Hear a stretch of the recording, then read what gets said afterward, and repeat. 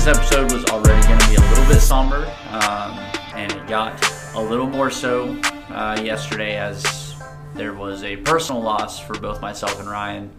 I know not many of our friends from high school listen to this podcast. If they do, I'm sure they know. Our band director, you had him for 5 years and I had him for 6.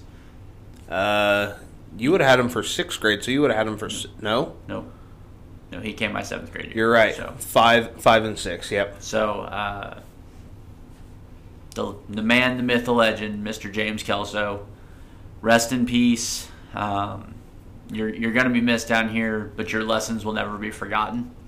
So we just wanted to take a moment of appreciation, and to say goodbye to not just a teacher, but a dear friend, someone that, although he may have taught a band class, he professed life, and he meant more to individual students than a lot of teachers do. He was one of the teachers that, I mean, we've seen comments from people that have been 40 plus years removed from his class that have very similar outlooks on his teachings as we do.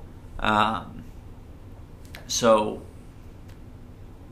with heavy hearts, and very much somber thoughts, Mr. Kelso, may you rest in peace. And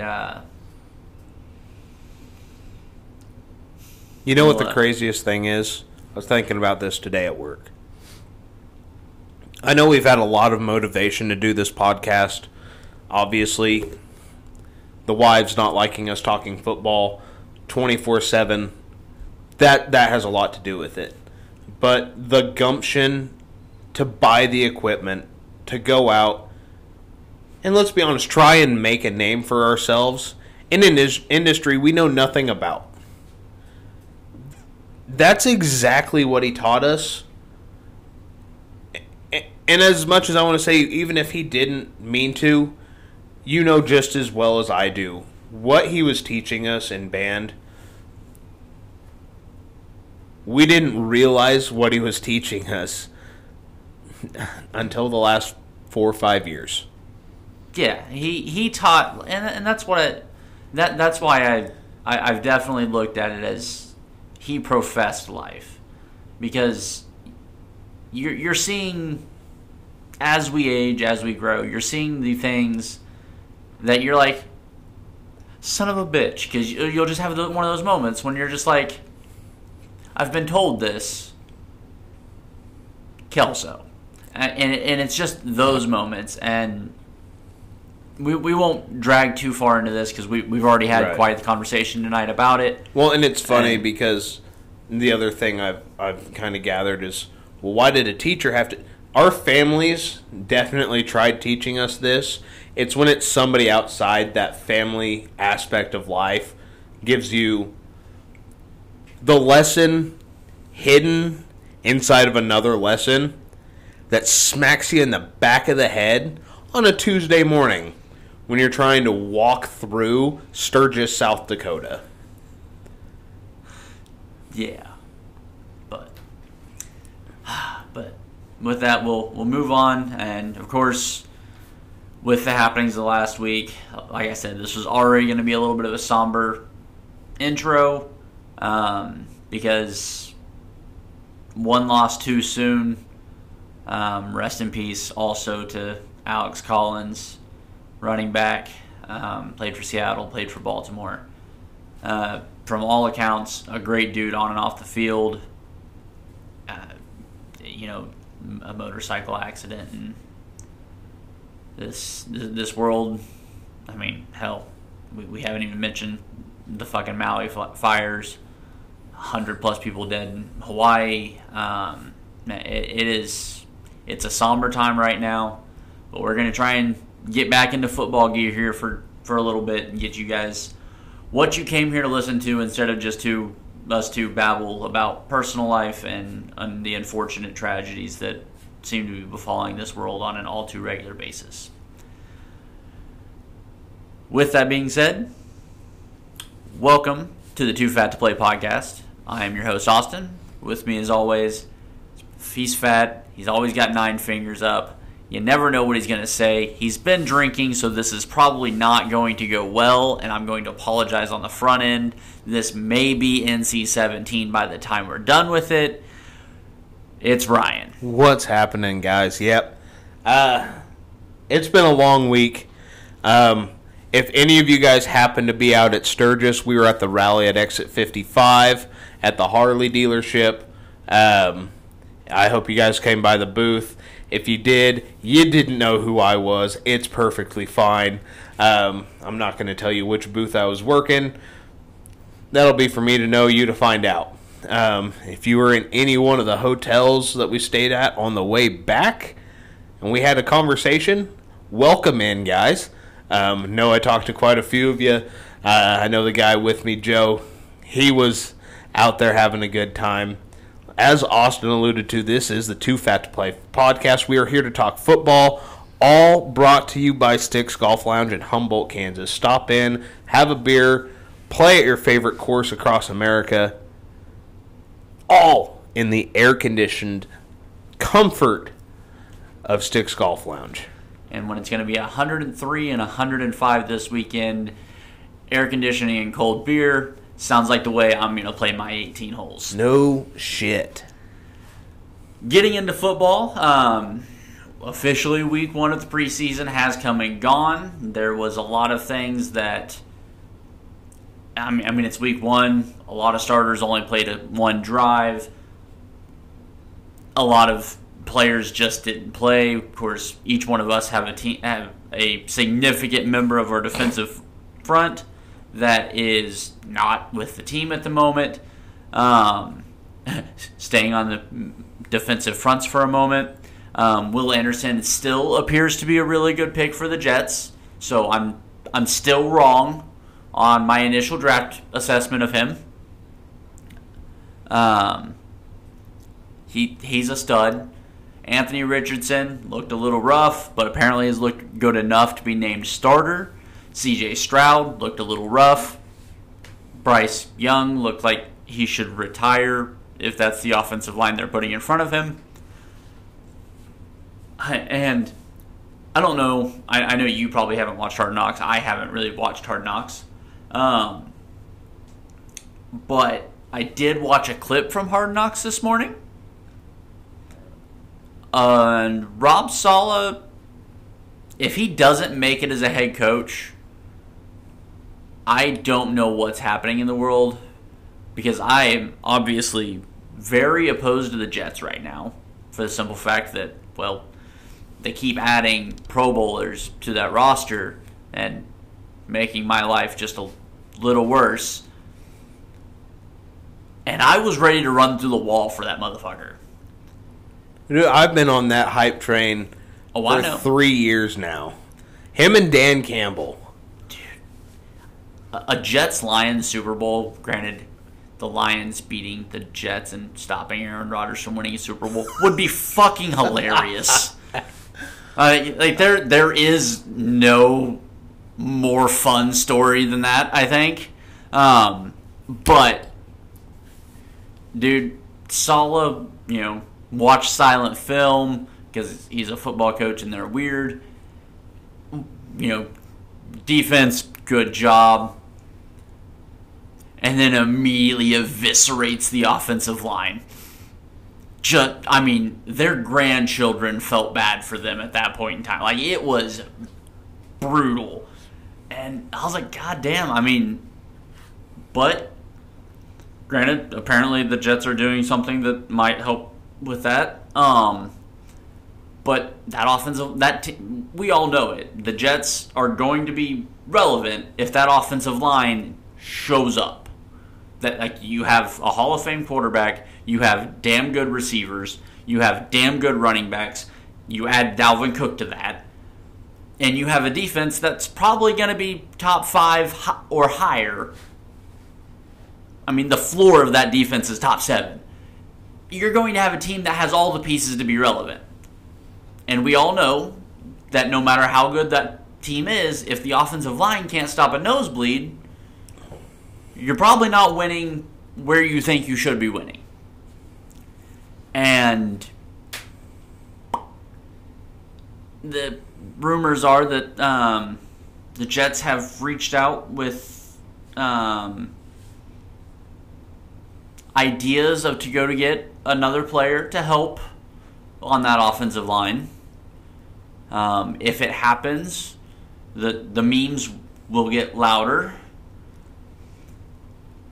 I've been gone for a week. I haven't had a lot of access to this stuff. I got to watch the Niner game and the Chiefs game. And then I didn't even get much highlights because by the time I turned NFL Network or ESPN on, they were showing the Niners beat down or the Chiefs loss, and both of which there were one starter on the field at any given time. So, like, well, there was a story that came out this morning. Oh boy, haven't seen that yet. The Jets have thrown out potential trade proposals to try and get David Bakhtiari.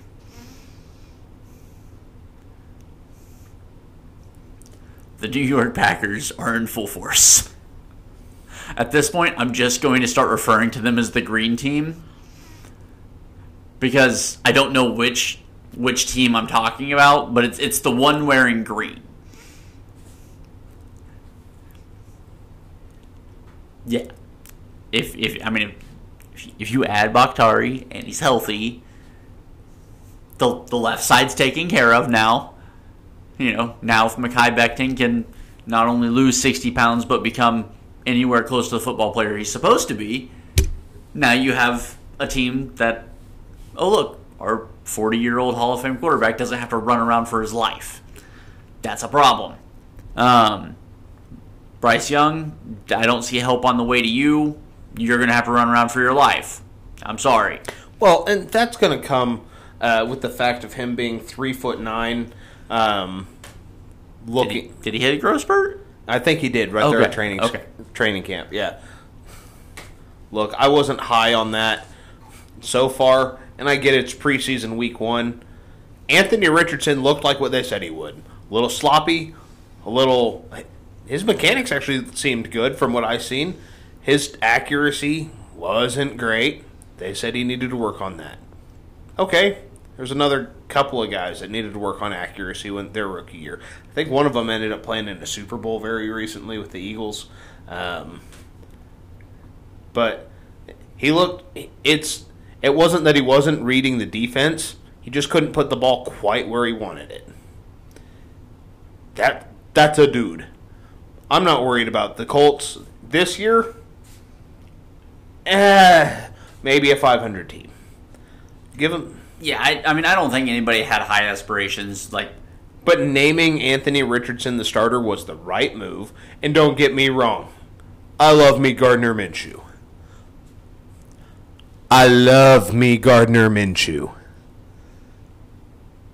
But Anthony Richardson, you drafted him. Don't let him sit. There's another team out there that let a guy sit, and it didn't work out too well. Not all the time does it turn into Patrick Mahomes or Aaron Rodgers when you let a quarterback sit. Do I have high hopes for the other guy? God, I hope so.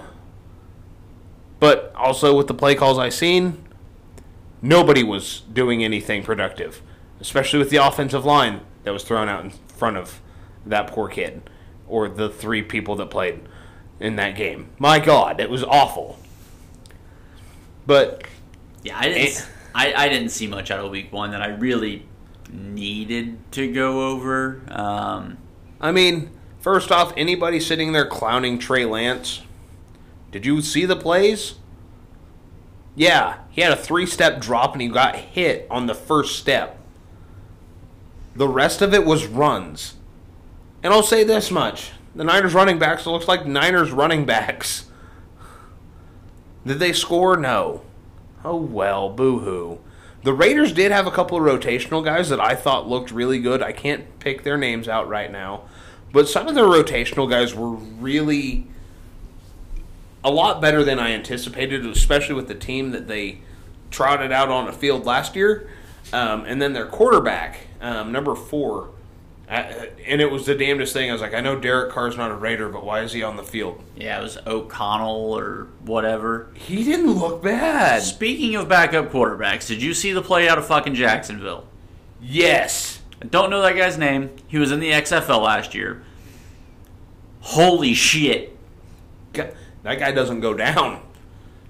Wrapped up, throws a dot to the back corner of the end zone. That was fucking incredible. That was great. I mean, position groups kind of showed what they were this weekend with week 1. You got to see the rotational guys. And if that's not your thing, I get it. But it is football. You're only as good as your backups. Obviously, you don't want to trot a team of backups out there. You want a few starters to lead. But in my instance, Fred Warner wasn't out there. Nick Bosa wasn't out there. No Debo, no Brandon, no George, no Brock, no Trent, no starting offensive line.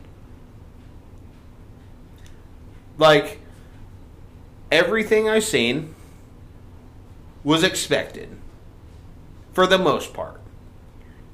The blowout loss to the Raiders by the Niners, not incredibly expected, but one of those teams is rebuilding. They're throwing a few more guys out there. They want to see how their prospects run the offense. A team like the Chiefs, the Eagles, the Niners, which the Eagles' defense, as much as it pains me to say this and makes me wrong, they don't look like they really missed a beat. Obviously, I know that that's not all starters and stuff like that, but my God, they looked good. But for the most part, these are teams that are like, we've got 5 plays, and we have 3 formations off of those 5 plays. We have a 15-play playbook, and it's just, there's no rhythm. There's no camaraderie. There's no, I know what you're thinking when we see this. They're running the play that's given them against the defense that was given to them. You're not going to get much out of that, except you're going to see who can play. You're going to see. So you're going to see the guys whose game takes over. Ronnie Bell. Yeah. He had 4 huge catches, and I think he actually got them from Sam Darnold. Like, he had, which you and I kind of discussed this off the podcast, but Ronnie Bell was a great Michigan wide receiver. I think it was Michigan. Sounds right. I feel like it was Michigan. But he had that one drop in the bowl game. But when you look at the rest of his tape, he doesn't drop the ball. He's a small guy, small white guy. He kind of looked like Danny Amendola. But just against the threes, that was Danny Amendola-esque. A good slot option. You put him on a slant route, he's going to buck somebody's ankles up over the middle of the field. He doesn't go down. He runs like Debo, but he knows he's not. So he'll put his shoulder into one guy and then go down. Like, I liked what I seen out of that. And obviously I'm talking my game because I got to see a lot of it. I was actually back at the hotel in Sioux Falls. So, like, when I watched it, D. Winters has great sideline-to-sideline speed. That is one guy I saw in the Niners game. But the one that stood out more than that was Graham. The guy playing next to him. Holy shit. I sent it to you so I could save it. You know how I do that shit. Mm-hmm. But the highlight clips, I've seen D. Winters go sideline to sideline. Just like he did at TCU. Like, great. I've got a rotational linebacker. And then I think it's Jordan Graham. Hold on here. I got it right here. Jalen Graham. He is so instinctual. He looks like Navarro Bowman. I mean, he just shoots the gap on every play. He might have not made the tackle, but he disrupted the timing of the play. He needs to be in the backfield. He's in the backfield. I mean, you expect that out of the 49ers, though. You expect that out of the Bears, the Ravens, to draft linebackers that know what the fuck they're doing. And obviously the rich get richer. You have two, you can throw your backups and probably be fine and give your starters a rest. That's terrifying for a defense. Yeah. But there were guys that flashed and there were guys that didn't. Trey Lance looked like dog shit. Guess what? So did Sam Darnold. Brandon Allen was the best quarterback on that field for the 49ers all weekend. Yeah. Brandon Allen's not the best quarterback on the roster. Brandon Allen's not making the roster. No, he's going to be the practice squad, the scout team quarterback. He knows that. And there's nothing wrong with that. God, could you imagine being the practice squad quarterback? I mean, I feel like I could sign up for that job and I'd be pretty happy. You're part of the team. You're right. You're not getting the fame. You're not getting the fortune. You're still helping. You're still pushing that team. Do not tell Chase Daniel the backup quarterbacks don't get the fortune or the fame. He's on NFL Network. I get it. I mean, there are exceptions to the rule, but Brandon Allen being the best quarterback on the field does not bring up a quarterback controversy. I mean, I feel like I've been saying it for a couple months. 13's the guy. 13 needs to get his arm working, and he's been fully cleared. Like I called 6 months ago. Was I still hoping that 5 was him? Yeah, I was. I hope he is for somebody else. But the more it looks like, and like what we discussed either last week or 2 weeks ago, he doesn't fit San Francisco. And I don't think it's... Kyle Shanahan fit San Francisco, and we had that discussion.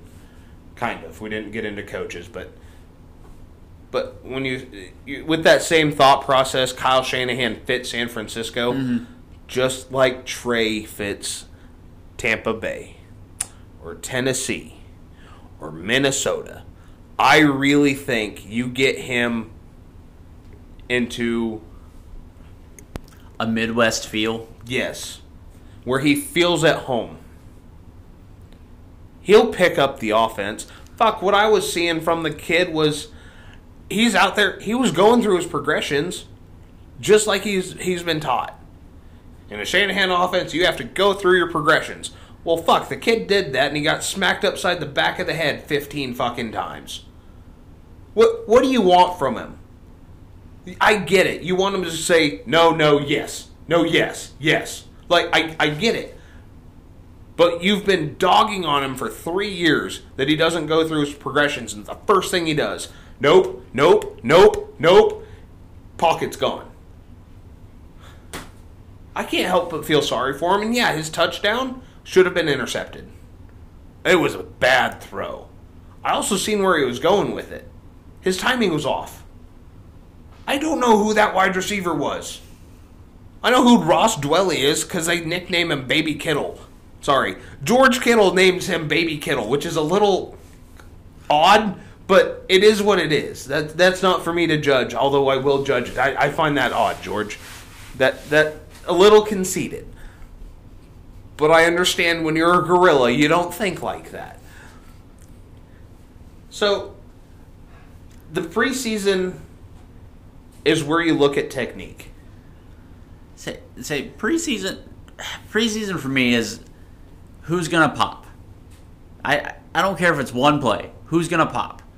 Like Drew Tranquill looked like a really good signing for the Chiefs. He looked great. He looked really good. He got some plays in his belt. Kind of got to see how he reads plays. Looked like a great signing. He was very instinctual. Mm-hmm. And I mean, and that's the report on him out after leaving the Chargers. That is the report. Is the dude instincts driven, quick to respond, and he's a hitter. And you pair. That's one of those things you pair with a guy like Nick Bolton, who Nick.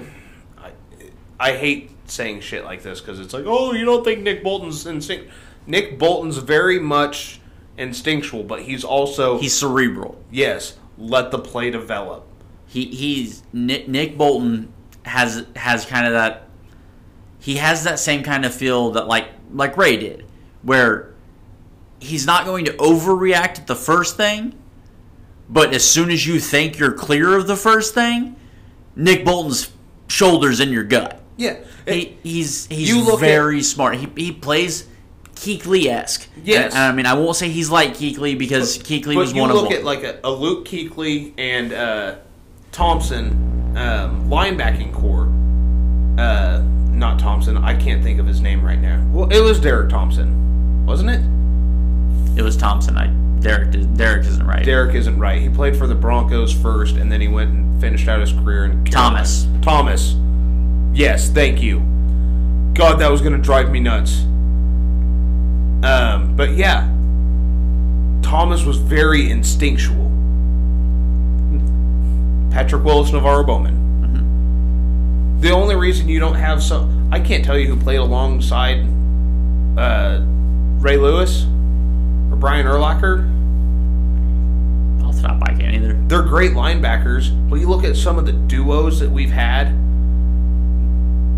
You look at those two sets where you had one guy that's playing with his hair on fire and the other one who's like, I'm going to let him do his shit, and if he fucks somebody up, he fucks somebody up.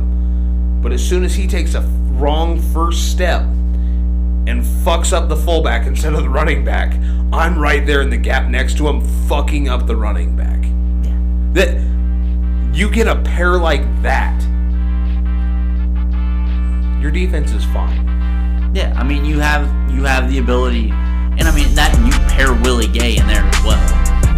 Hold on, guys. It sounds like we've got some.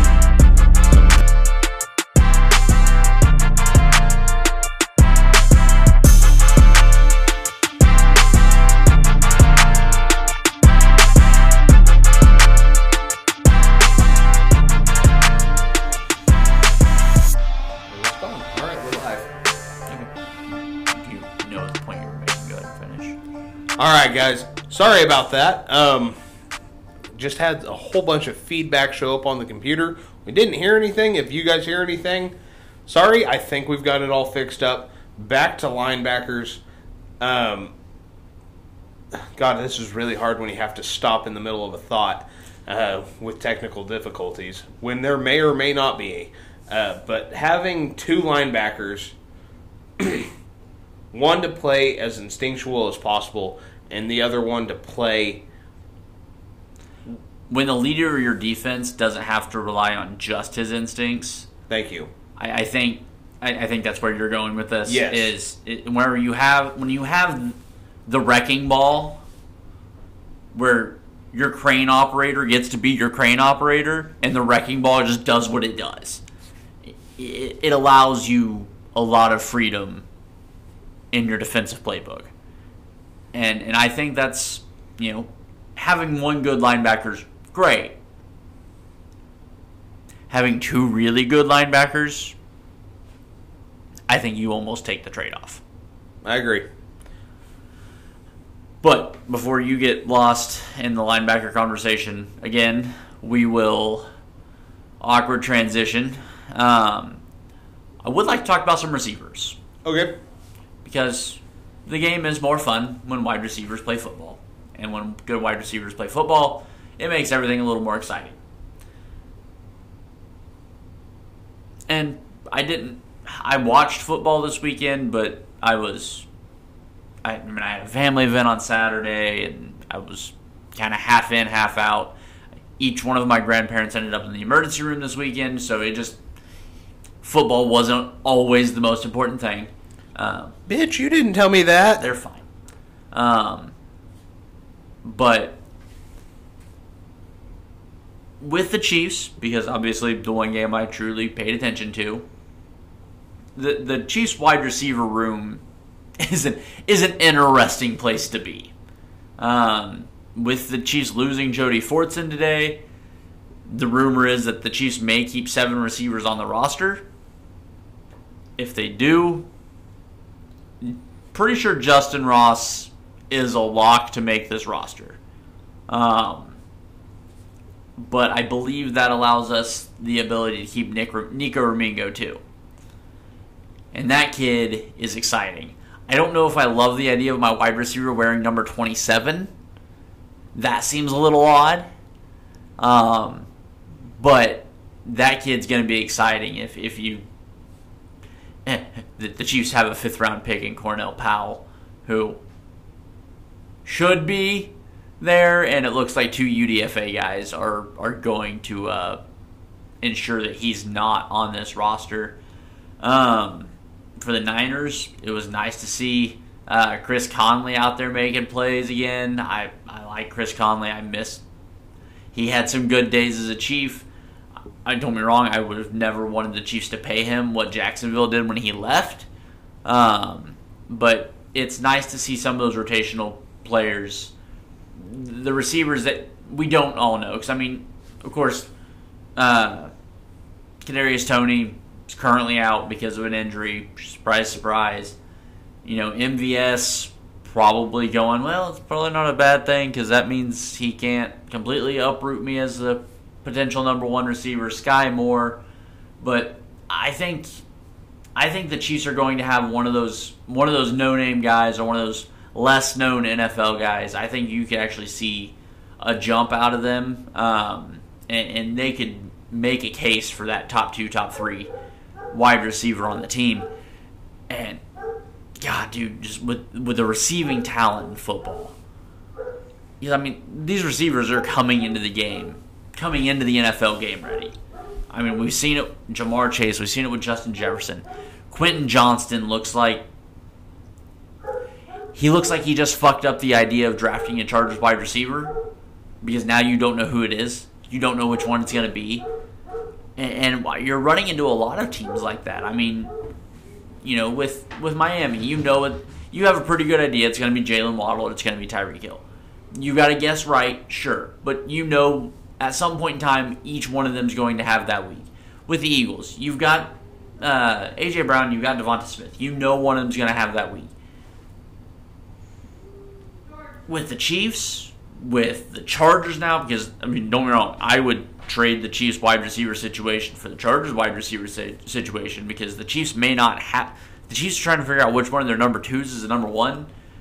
The Chargers are trying to figure out which one of their number 1s is a number 2 or a number 3. Possibly number 4. Because when you have Keenan Allen, who, at this point in his career, isn't blowing anybody out of the water with his speed, but he's a route specialist, and that's what Keenan Allen's always been. He is a route specialist. He has a route tree for days, and that's who he is as a receiver. He's a great possession, a great route tree guy. He can get open deep because he fucked you up at the line. He's mostly healthy Michael Thomas. Yeah. Then you've got Mike Williams, who's big play, deep ball. He's going to outrun you, he's going to outjump you, and then he's just going to stand up over you. And then you've got Quentin Johnston, who's going to outrun you, he's going to outjump you, he's already bigger than you, and he's going to stand over you. And I know we make jokes about the Chiefs and not, being basically impervious to the AFC West. If Brandon Staley can just not be involved on game day, the Chargers are fucking terrifying. Dude, and that is the Chargers' problem.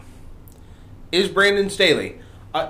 It felt like I was crazy saying it last year, and at the beginning of the year, I looked crazy. By the end of the year, you got back to the play calling where you're like, what the fuck are you doing? We both called for it. When they lost to the Jags, we both immediately went, that was Staley's last game. We got on the following week, Tuesday night, and we went, hey, have you noticed they haven't fired Staley yet? How do you have a talent like that at quarterback with the talent on the roster? I get the Chargers are going to charge her. And I made that joke a couple of different times this weekend while talking with people. But dear God, is it really that fucking difficult? The Bills are going to make the same mistake, and I love Sean McDermott. He's a great defensive coach. But you've seen what the offense is. Mm-hmm. And you can't keep reverting to the same bullshit and the bad play calling and the bad decision making when you have a potential Hall of Fame quarterback just in sheer talent with a roster that's built to win. And that's what's so upsetting about some of these teams in the AFC. The Bengals can win it all. The Chiefs can win it. The Bengals, I have confidence in their play calling. They have to get through the Chiefs, but that's actually the team I have. As much as we laughed at the Zach Taylor hire. Yes. And I mean, we laughed at the... I was wrong. You had people laughing at the Sean McVay hire. These young, offensive-minded... I mean, let's face it. These guys that grew up playing fucking Madden are making good coaches. Weird. Whenever you call a game, whenever you call 8 games a day on Madden, you'll learn a few things. You understand clock management. You understand where, how, why. And, I mean, these guys are proving left and right. It's hard to think about hiring a head coach and not think about the young offensive guy. Because they're showing it left and right. That's it works. And the analytics thing hasn't been working. Yeah, analytics has its place in football. I won't argue that. No, it's not just not on the sideline. Not with the main headset on the sideline. Okay, I like that better. I believe the guy wearing the main headset should have a little guy next to him that goes, "Hey, numbers say this. Do you? What's your gut say?" Yeah. How many times has the gut won the Super Bowl? Not once have I heard, "Oh, he's a purely analytics guy." No. Bill Belichick, he won on his gut. And Tom Brady. Well, the kicker. Those jokes will never get old. Just like Wander Franco's. God damn it. I was hoping it would go. I was hoping we could just... Allegedly. I was hoping we could just skate by that. And no, you said it, and I was like, okay, maybe he's drank enough to forget. And then I heard the brake check, just engine brakes kicked on, and I knew we were going to turn right into that fucking wall. We've made it this far. For turning, we're able to drive. Unlike, so... No. More games are won on gut calls and feeling and refs blowing games than... Hey, they trusted their gut, man. And their knees. Than analytics. If analytics won football games, you know what would have happened 2 years ago? Between the Chargers and the Raiders. The Chargers would have won. Or they would have made the playoffs. At least. It's funny. These two idiots here talking to you said, "Don't fucking do that. Brandon Staley, what are you doing?" And he did it. And I'm not going to give you any specific thing that he did, because there were like 7 things in overtime that he did. Also, anybody listening to this knows exactly what he did. We all watched that going, "Hey, dumbass, that's a bad idea. Just run the clock out. That's all you have to do. You've already agreed to it. They've already agreed to it. This game's ending in a tie. We all knew it." Every one of us. Just punt. Just punt. You've got the ball at like you're 40. Just punt. I get it. It's 4th and 2. Punt. Punt. Brandon Staley, you punt. Brandon Staley, you fucking punt. You punt. You know what happens then? They get the ball at the fucking 25, 30. Maybe they run it back to the 40. You know what you don't give them? The ball at your own goddamn 40. And an attitude. With a minute and a half, and the ball at your own 40 with you on defense. You know what the other team's going to do? Well, fuck it. I think we can just win this thing. Because worst case scenario is, fuck it. We ran clock out and turn over on downs. You get 3 seconds left to put up a Hail Mary. Oh no. Lose. Nope, that's a win-win for them. You gave them a win-win in a win-lose situation.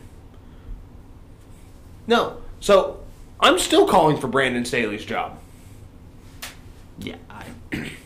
I don't know how you can look at that 2 years ago and think, yep, no, this is fine. And then this last year against the Jags.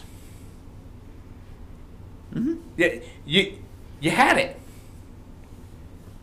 I don't know if you had the better quarterback. Damn it, he looked good.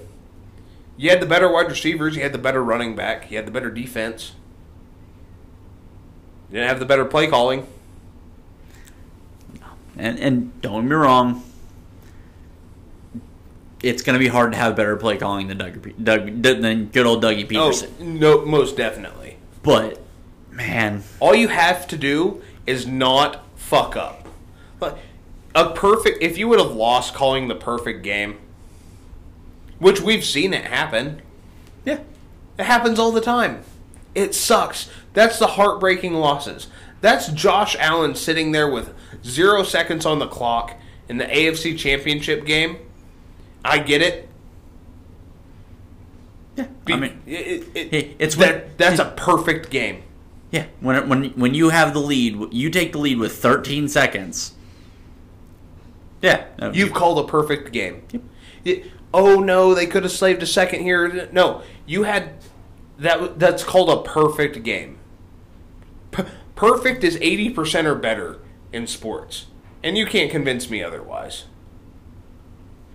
It's fair. You called a perfect game.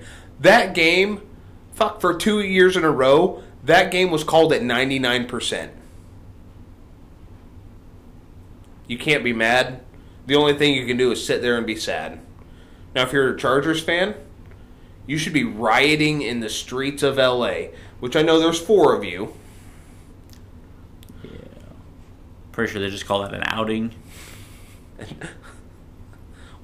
We ran to the grocery store, all hopped in the same Chevy Spark. Their signs. No, I get it, but I don't know.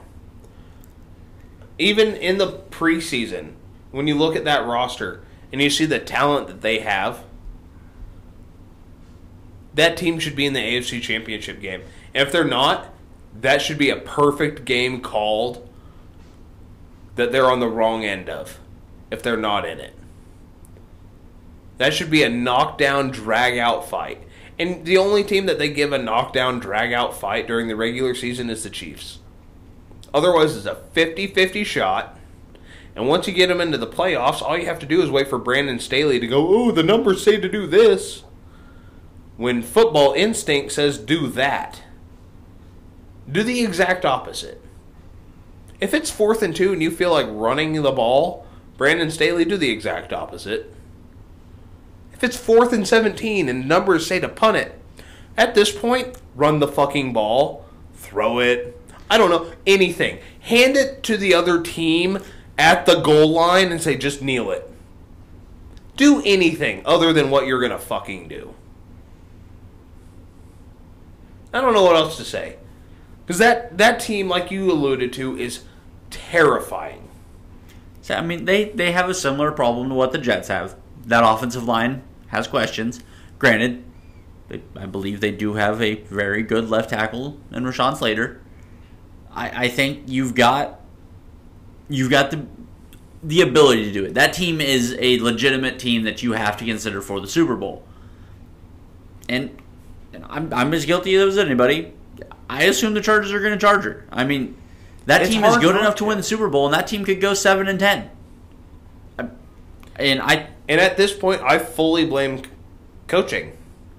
Yeah, I mean, and it's funny because a year ago you can't blame the quarterback. I mean, I will talk shit on Justin Herbert until he wins something. And I was just about to make until that I'm point. blue in the face, and I will gladly do that. He's an opposing quarterback in my division who hasn't won shit, and all rights to do so. But I'm also not going to sit here and act fucking stupid and act like that's not a top 5 quarterback in the league. I mean, the ceiling of Justin Herbert is the highest goddamn ceiling in the NFL. There's not a single player. All in a golden lab, puppy of a human being. Yeah, an absolute gold retriever energy. But that dude is... he's got the arm talent that can beat anybody in the league. He's mobile enough to beat anybody in the league. He's smart. He makes good decisions. He is accurate. He's everything you want. If you build a quarterback in a fucking lab, you build... he's the player you have all made on Madden. You're expecting Patrick Mahomes to walk out, but you get Justin Herbert. Yeah, I mean, he is that guy. He is everything you want. He as far as talent, he is the best quarterback in football, and I'm not afraid to say that. But everybody's got their crux. Right now, his is coaching. Right. If you give me a coach that I believe in. Yes. And my biggest knock on the guy is he hasn't figured out how to call his own game. And that's because he came into the situation of, here's Brandon Staley, he's a genius. Yeah. Brandon Staley's plays themselves are gorgeous. They're some of the most creative offensive plays you will ever see. And I get it. Sometimes you need to have that Tom Brady or Aaron Rodgers where you go out and go, fuck that play call. I'm calling my own shit. I'm sorry. I think getting Joe Lombardi out of his ear, I hope. It's weird for me to say this. I hope getting Joe Lombardi out of his ear and Kellen Moore into it makes him a little better. Forgot about that.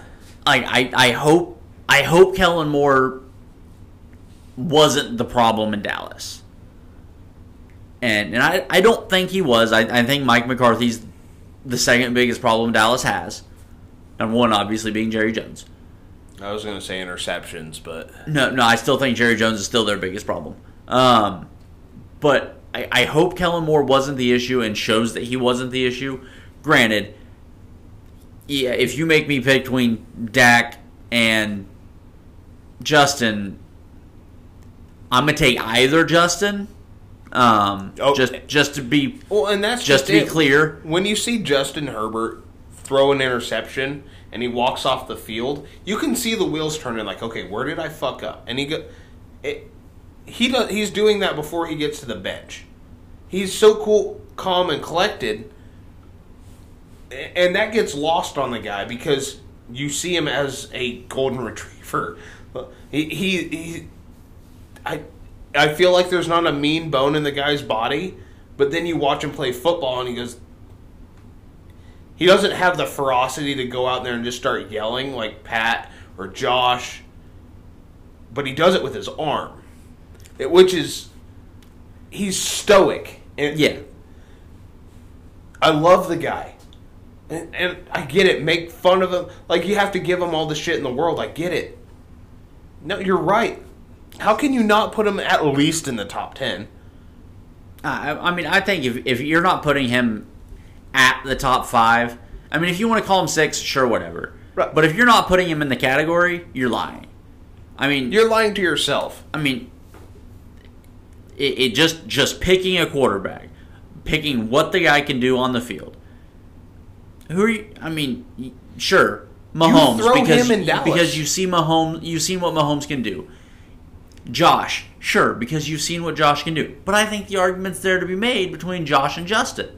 I think Joe clears him because, and this for me, Joe always goes back to the same fucking problem, and it's always the goddamn Tom Brady comparison that I've unfortunately made too many fucking times, because he's not the best at any one given damn thing, but he is one of the cleanest fucking thinkers on the football field. And I think that you have to attribute his ability to not make the mistake. That's a great ability to have at quarterback. And like I said, I think you take Patrick over him. I think you take Joe over him. I don't think there's another quarterback you can definitively say without a shadow of a doubt, I'm taking him over him. Yeah, no, and like obviously, with my love for Josh Allen, I'll put Josh Allen 3, Justin 4, and then Lamar 5. If you wanted to argue with me to swap 4 and 5, fine. So I'll argue that point. Tooth and nail. There we go. That bird dog's catching up with me. So I think that you can you have the argument there. I mean, because between 4 and 6, we have probably 5 quarterbacks that you can name. You have Justin, you have Jalen, you have Lamar, you have Aaron, you have Trevor. Like there are 5 legitimate guys you can argue between spots 4 and 6. None of us are right. Like no, and it's literally a week to week thing. Yeah, absolutely. I mean, who was their competition? What you at that point you start breaking down numbers, and if you have to break down numbers, first off, can we just take a moment to realize how great it is to be a football fan with the amount of quarterbacks we have in the league right now? Yeah, can they go to the NFC now? Fucking bring them on. Except for one, obviously. I mean, don't get me wrong. I would hate to see Josh or Joe in the NFC because as much as I hate having that to have to go through those two to get to the Super Bowl. Once you're in, you don't have to worry about it. Yeah.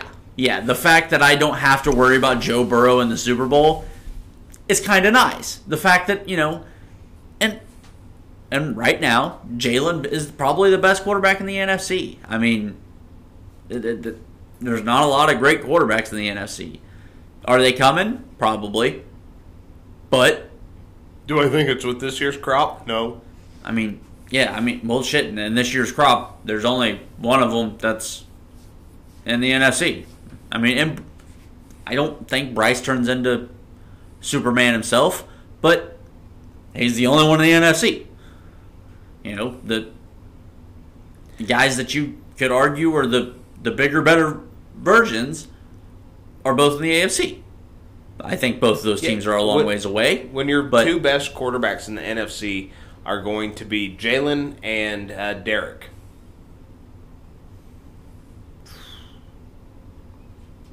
I'm trying to see if I can prove you wrong. You got Kirk. I like that. I like Kirk. Obviously, you and I both like Kirk. And I know we don't. I know nobody wants to hear about our fantasy teams, but especially right now, considering they haven't. But keepers lock in a couple of days. That they do. Jonathan Taylor was my keeper. I'm panicking. Currently have Justin Fields set as my keeper. Hey, he's going to screen pass his way into an MVP. Hey, man. Like 3 touchdowns off that shit. 2 in 3 attempts. But no, I'm right now he's the keeper I have selected. If he's still there Saturday, come to find out.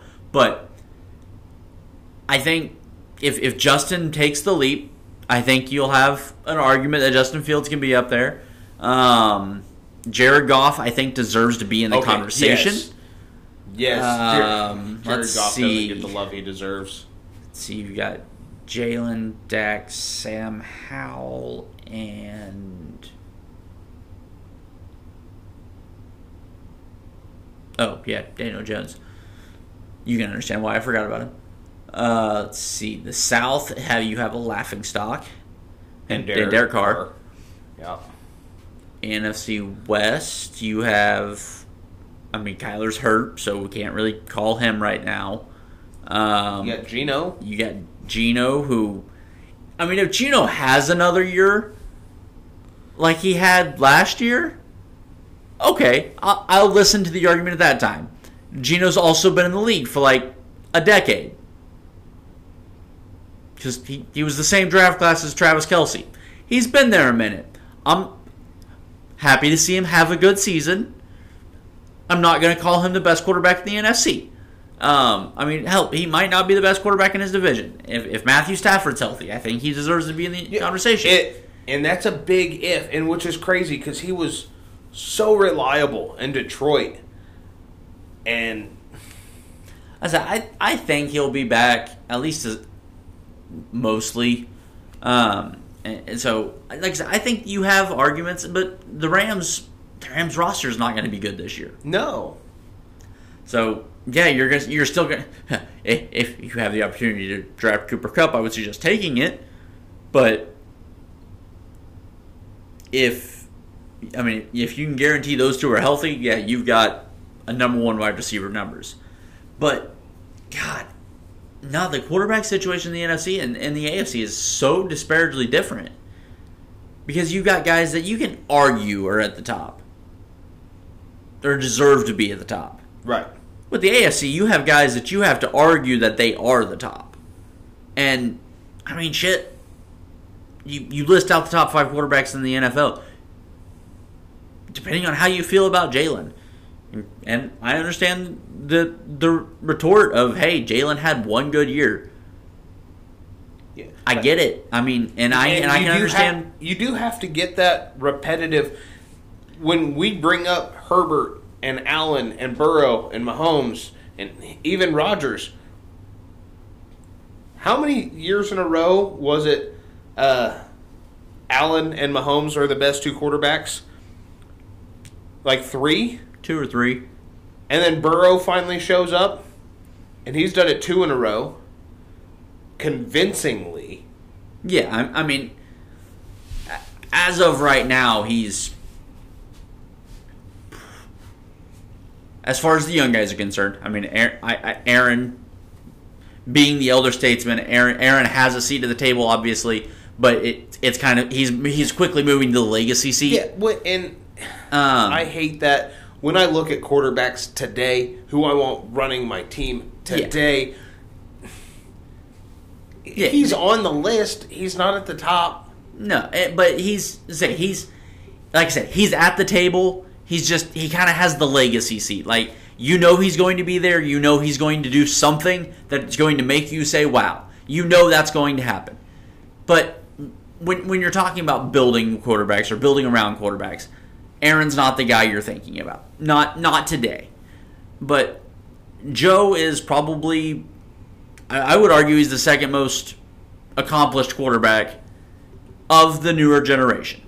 Of the younger guys, you know, Mahomes and newer, however you want to call it. He's the second most accomplished. Yes, I realize him and Jalen effectively have the same accomplishments. Joe's been to 2 AFC championship games. Jalen's only been to 1. They've each lost a Super Bowl. And Jalen had the better Super Bowl between the two. And, okay, that's fine. But I think Joe's, the 2 years of doing it, going to the Super Bowl, going back to the AFC championship game, having a chance to win that game, I think you have to give it to Joe right now. And I think if any of us in this room, granted, there's no Philly fans in here, but anybody picking, hey, we're doing a fantasy draft, or we're doing a whatever draft, we're redrafting the entire NFL. No, Patrick Mahomes went number 1. Who are you taking at number 2? You're taking Joe Burrow. I don't feel like that's a stretch. I don't feel like that's lying through your teeth. If you want to argue Justin Herbert in that spot, I'd listen to it. But you're taking Joe Burrow. Yeah. No, and even at 3 and 4, I still think you're going AFC guys. Depending on what team it is drafting, obviously, at that spot. Yeah, I mean, unless you have a predisposed thought of what you want. I mean, if you're taking quarterbacks, if that's, you're thinking who's going to be great for the next 10 years. You're going Patrick Mahomes, Joe Burrow, Justin Herbert, Trevor Lawrence. Probably in that order. regardless of play caller. Because we've seen, and as much shit as you pick your play caller, you go, hey, that's your fucking guy. You're going to build your offense around him. Yeah, and I get half of this episode has been shitting on Brandon Staley for not being able to call a game. But when you look at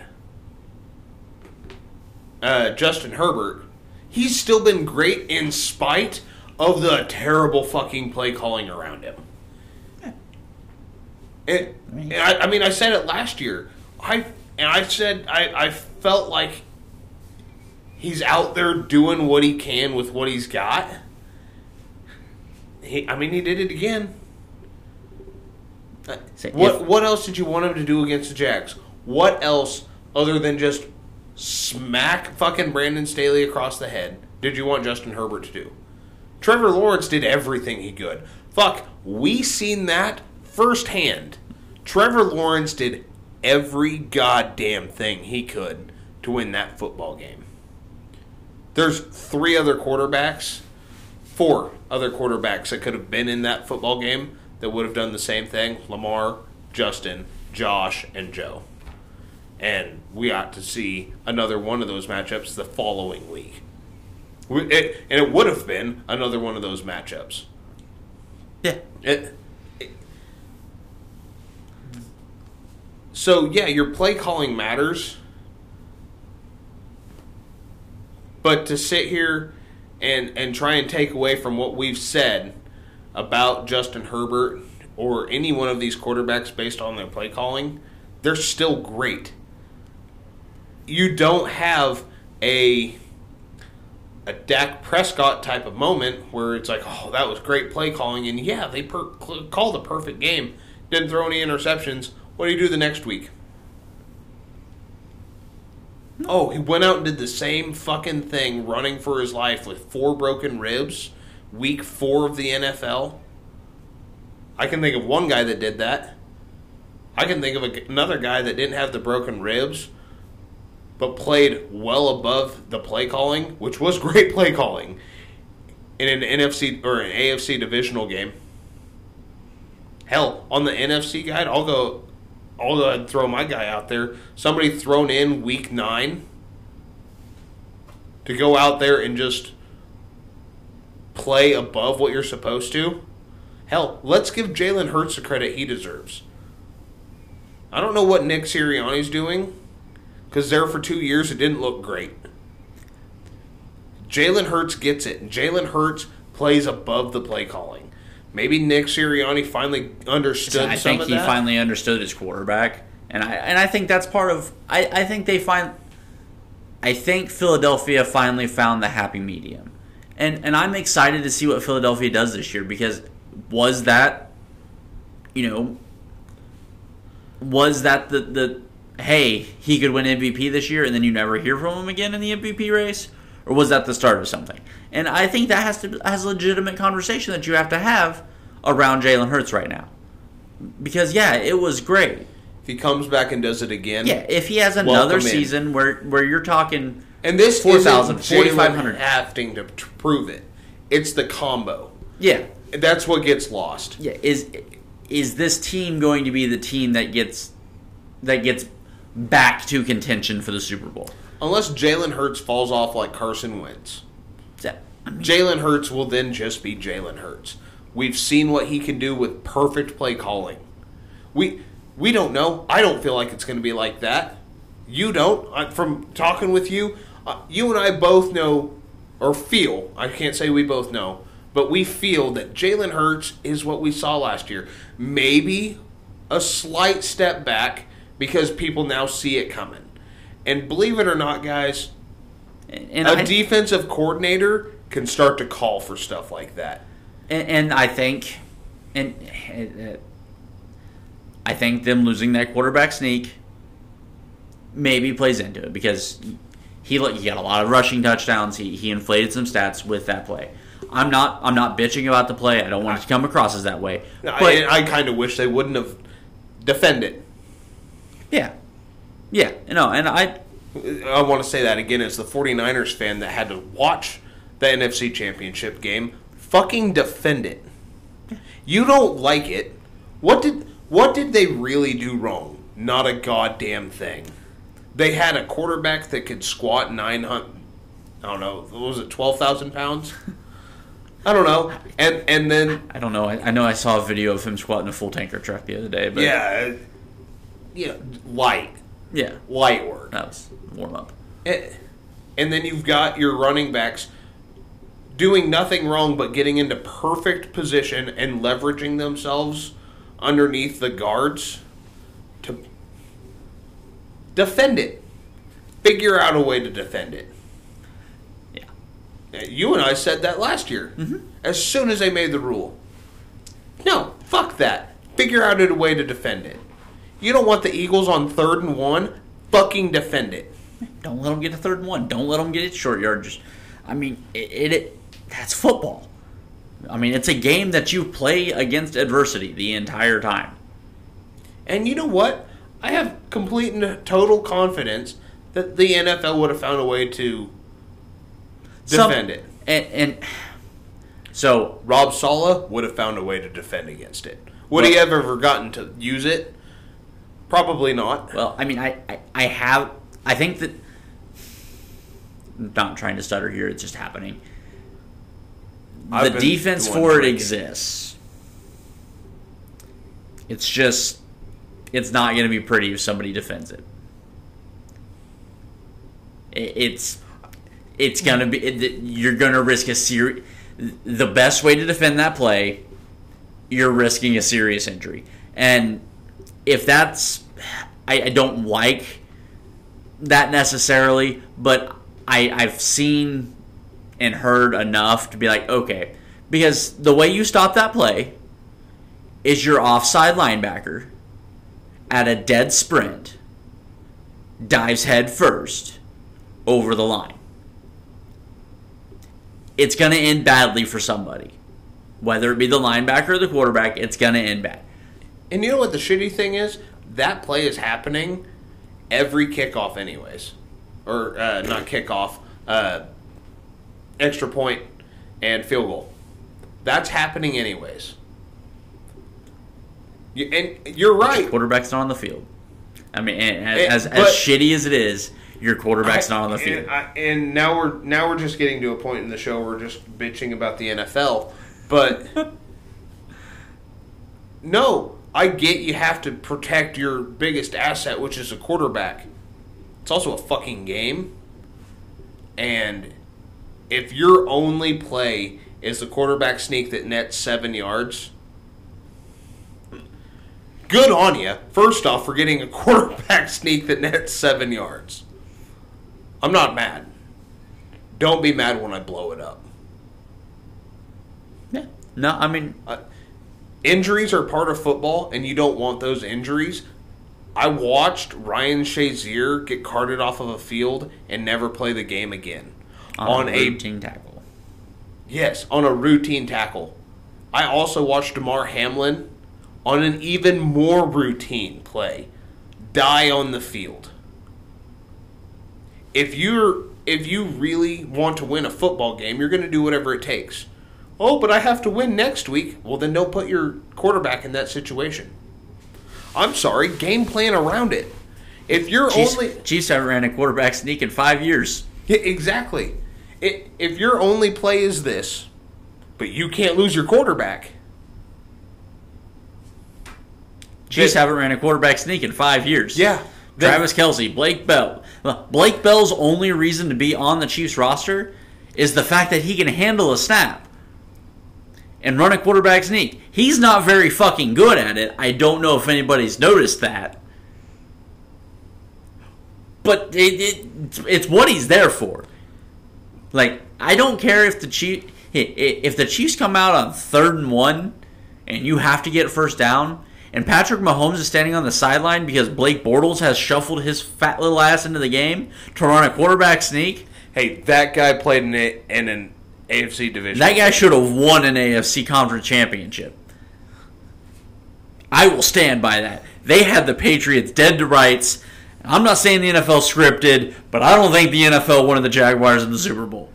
That would have been a good year. That would have been so much fun. No, it wouldn't. The fuck it wouldn't Blake have. Bortles versus Nick Foles in the Super Bowl.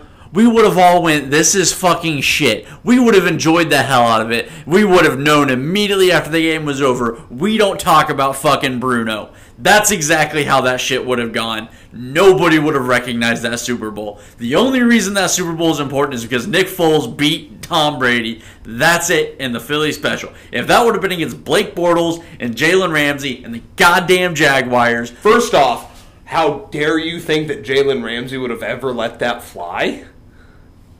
Especially in a Jaguars uniform, that gets slept on, okay? Jalen Ramsey as a Jaguar is a different Jaguar, all right? Secondly, that's going 6 the other way. Staying on Jalen Ramsey, okay? You know just as well as I do, Doug Peterson would have never had the balls to bring that out against Jalen Ramsey. He would have had to. He was playing against Blake Bortles. He'd have been up 35-6. I'm thinking that's a different Super Bowl. I'm not thinking the Jags win it. I mean, it was a damn good Super Bowl. It's one of the better Super Bowls we've seen. Like, it was competitive. It was fun. It was great. Neither one of our teams played in it, so there was no emotion involved. Well, yeah, aside from the fact that, no, we're not getting there. But no, it just, no. That guy almost won an AFC Championship game and produced one of the worst Super Bowls of all time. It would have been up there with Rams Patriots. It was fucking. Check. Not greatest show on turf. Rams Patriots. the other Rams Patriots. Yeah. The 13-3 snooze fest. That was so. The year the Saints should have steamrolled. The year the Saints and Chiefs should have played for the Super Bowl, and instead we got Rams Patriots. Thanks, D. Ford. Anyhow. No, if Blake Bortles is running the goddamn quarterback sneaks for the Chiefs all year long, if that's all he does, I'm good with it. Hell, keep Shane Buechele in and let him run quarterback sneaks. Whatever. Do I kind of wish the Chiefs would be like, hey, we have a quarterback, we can run a quarterback sneak. Yes, a freak accident happened that one time, but sure, it would be nice. But you know what else is nice? Winning Super Bowls with Patrick Mahomes as a starting quarterback because he's healthy. Or at least somewhat healthy. Or as long as he has a leg that he can still somewhat operate, it's great. When your kneecap is on the side of your leg, things happen. But no, I think having the quarterback sneak and in the Eagles' case, having the most effective play in football. I mean, it was that whip route against them in the Super Bowl. It was that effective. All you had to do was motion and, hey, look, that guy's wide open in the end zone. But if you have a play that's that fucking efficient, it's hard to be like, hey, let's not run it here. Because we're in the exact situation to run it, and we know we're getting a first down off of it. Cool. Just don't bitch and moan when they fucking find a way to. Yeah. But when the third string linebacker comes flying over the middle, you're still going to get the first down, but now your backup quarterback's running the show because your starter's on the ground still. Somebody's going to have the balls to do it. Don't get me wrong, it's probably whoever Dennis Allen paid the most money to. But allegedly. I think we're past allegedly. Bountygate, I don't think we're going allegedly on Bountygate anymore. But no, I mean it is what it is at this point, but no, I do think them getting rid of that play via a rule change kind of sucked. I think we're probably pushing time here a little bit. We're at $1:15. Yeah, so we're pushing time. The last thing I want to go over, we're going to finish where we started. We're going to go back to the Jets. Did you see the interview from Sean Payton before their preseason game? I did not. So they asked him, what are you looking for Sunday? What are you expecting from the players? And he goes, I don't want to see anybody out of uniform, wearing sunglasses, Gilligan hats, doing sideline interviews. I don't want to see that. And I don't know if you saw the interview. During the game, Sauce Gardner, out of uniform, wearing sunglasses and a Gilligan hat, giving an interview on the sideline. He was asked about it today, and his exact answer was, I was advised not to talk about that. If the Jets win the Super Bowl, I'm okay with it because I fucking love that guy. Okay. You know, I'm just as much of a Sauce guy as you are. And that's both Wings and Gardner. I don't know if I could handle Aaron Rodgers winning a fucking Super Bowl, so let's not even talk about that. That's fine, but if they do, I'm okay with it just because of Sauce. I fucking love that guy. And Quinnen, because can you imagine Quinnen Williams at a Super Bowl parade? God forbid he sneezes. Hey, bless me.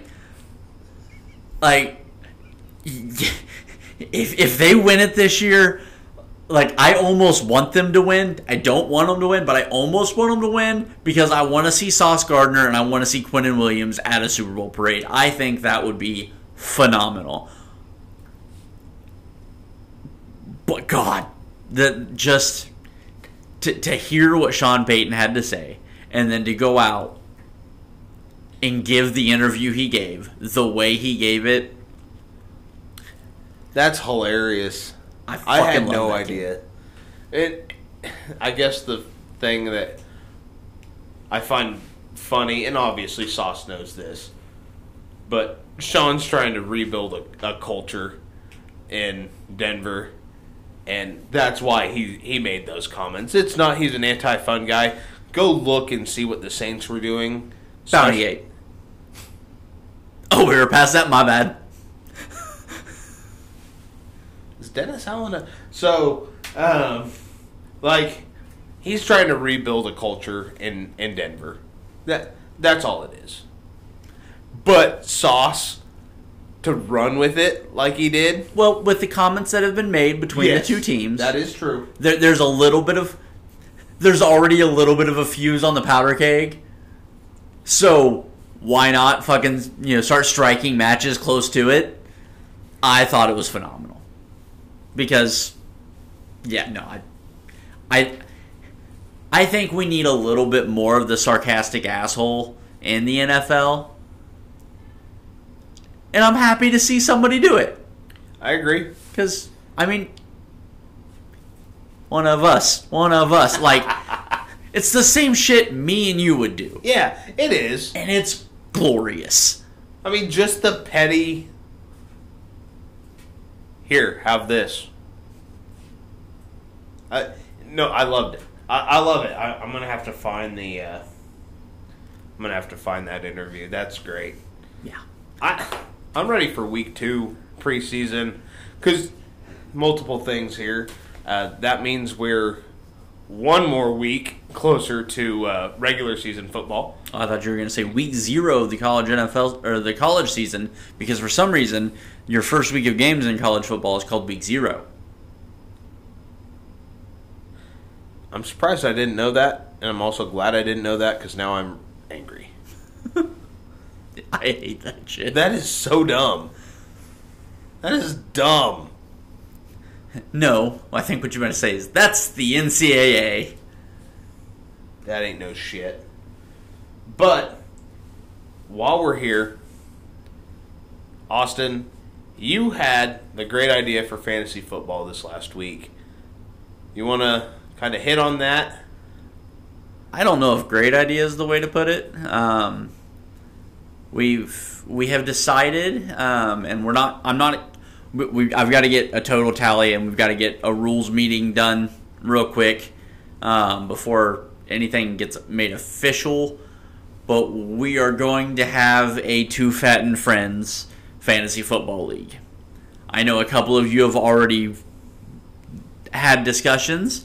I know there's one of you that if he listens to this and realizes I haven't texted him about it, is probably going to text me and accuse me of things because Well, Lou, I love you, but it just hadn't occurred to me until this exact moment. I knew exactly who you were talking about. So Lou, consider this your official invitation because, well, I know you're listening. We're going to have a Too Fat and Friends fantasy football league. I don't know how many teams we're going to have. It's probably going to be somewhere between 10 and 12. 14 if we have to. And we could probably get away with 14 because this isn't going to be your average NFL fantasy football league. We are going to have 3 defenders on your roster. Not defenses, individual defenders. And those individual defenders will win you football games.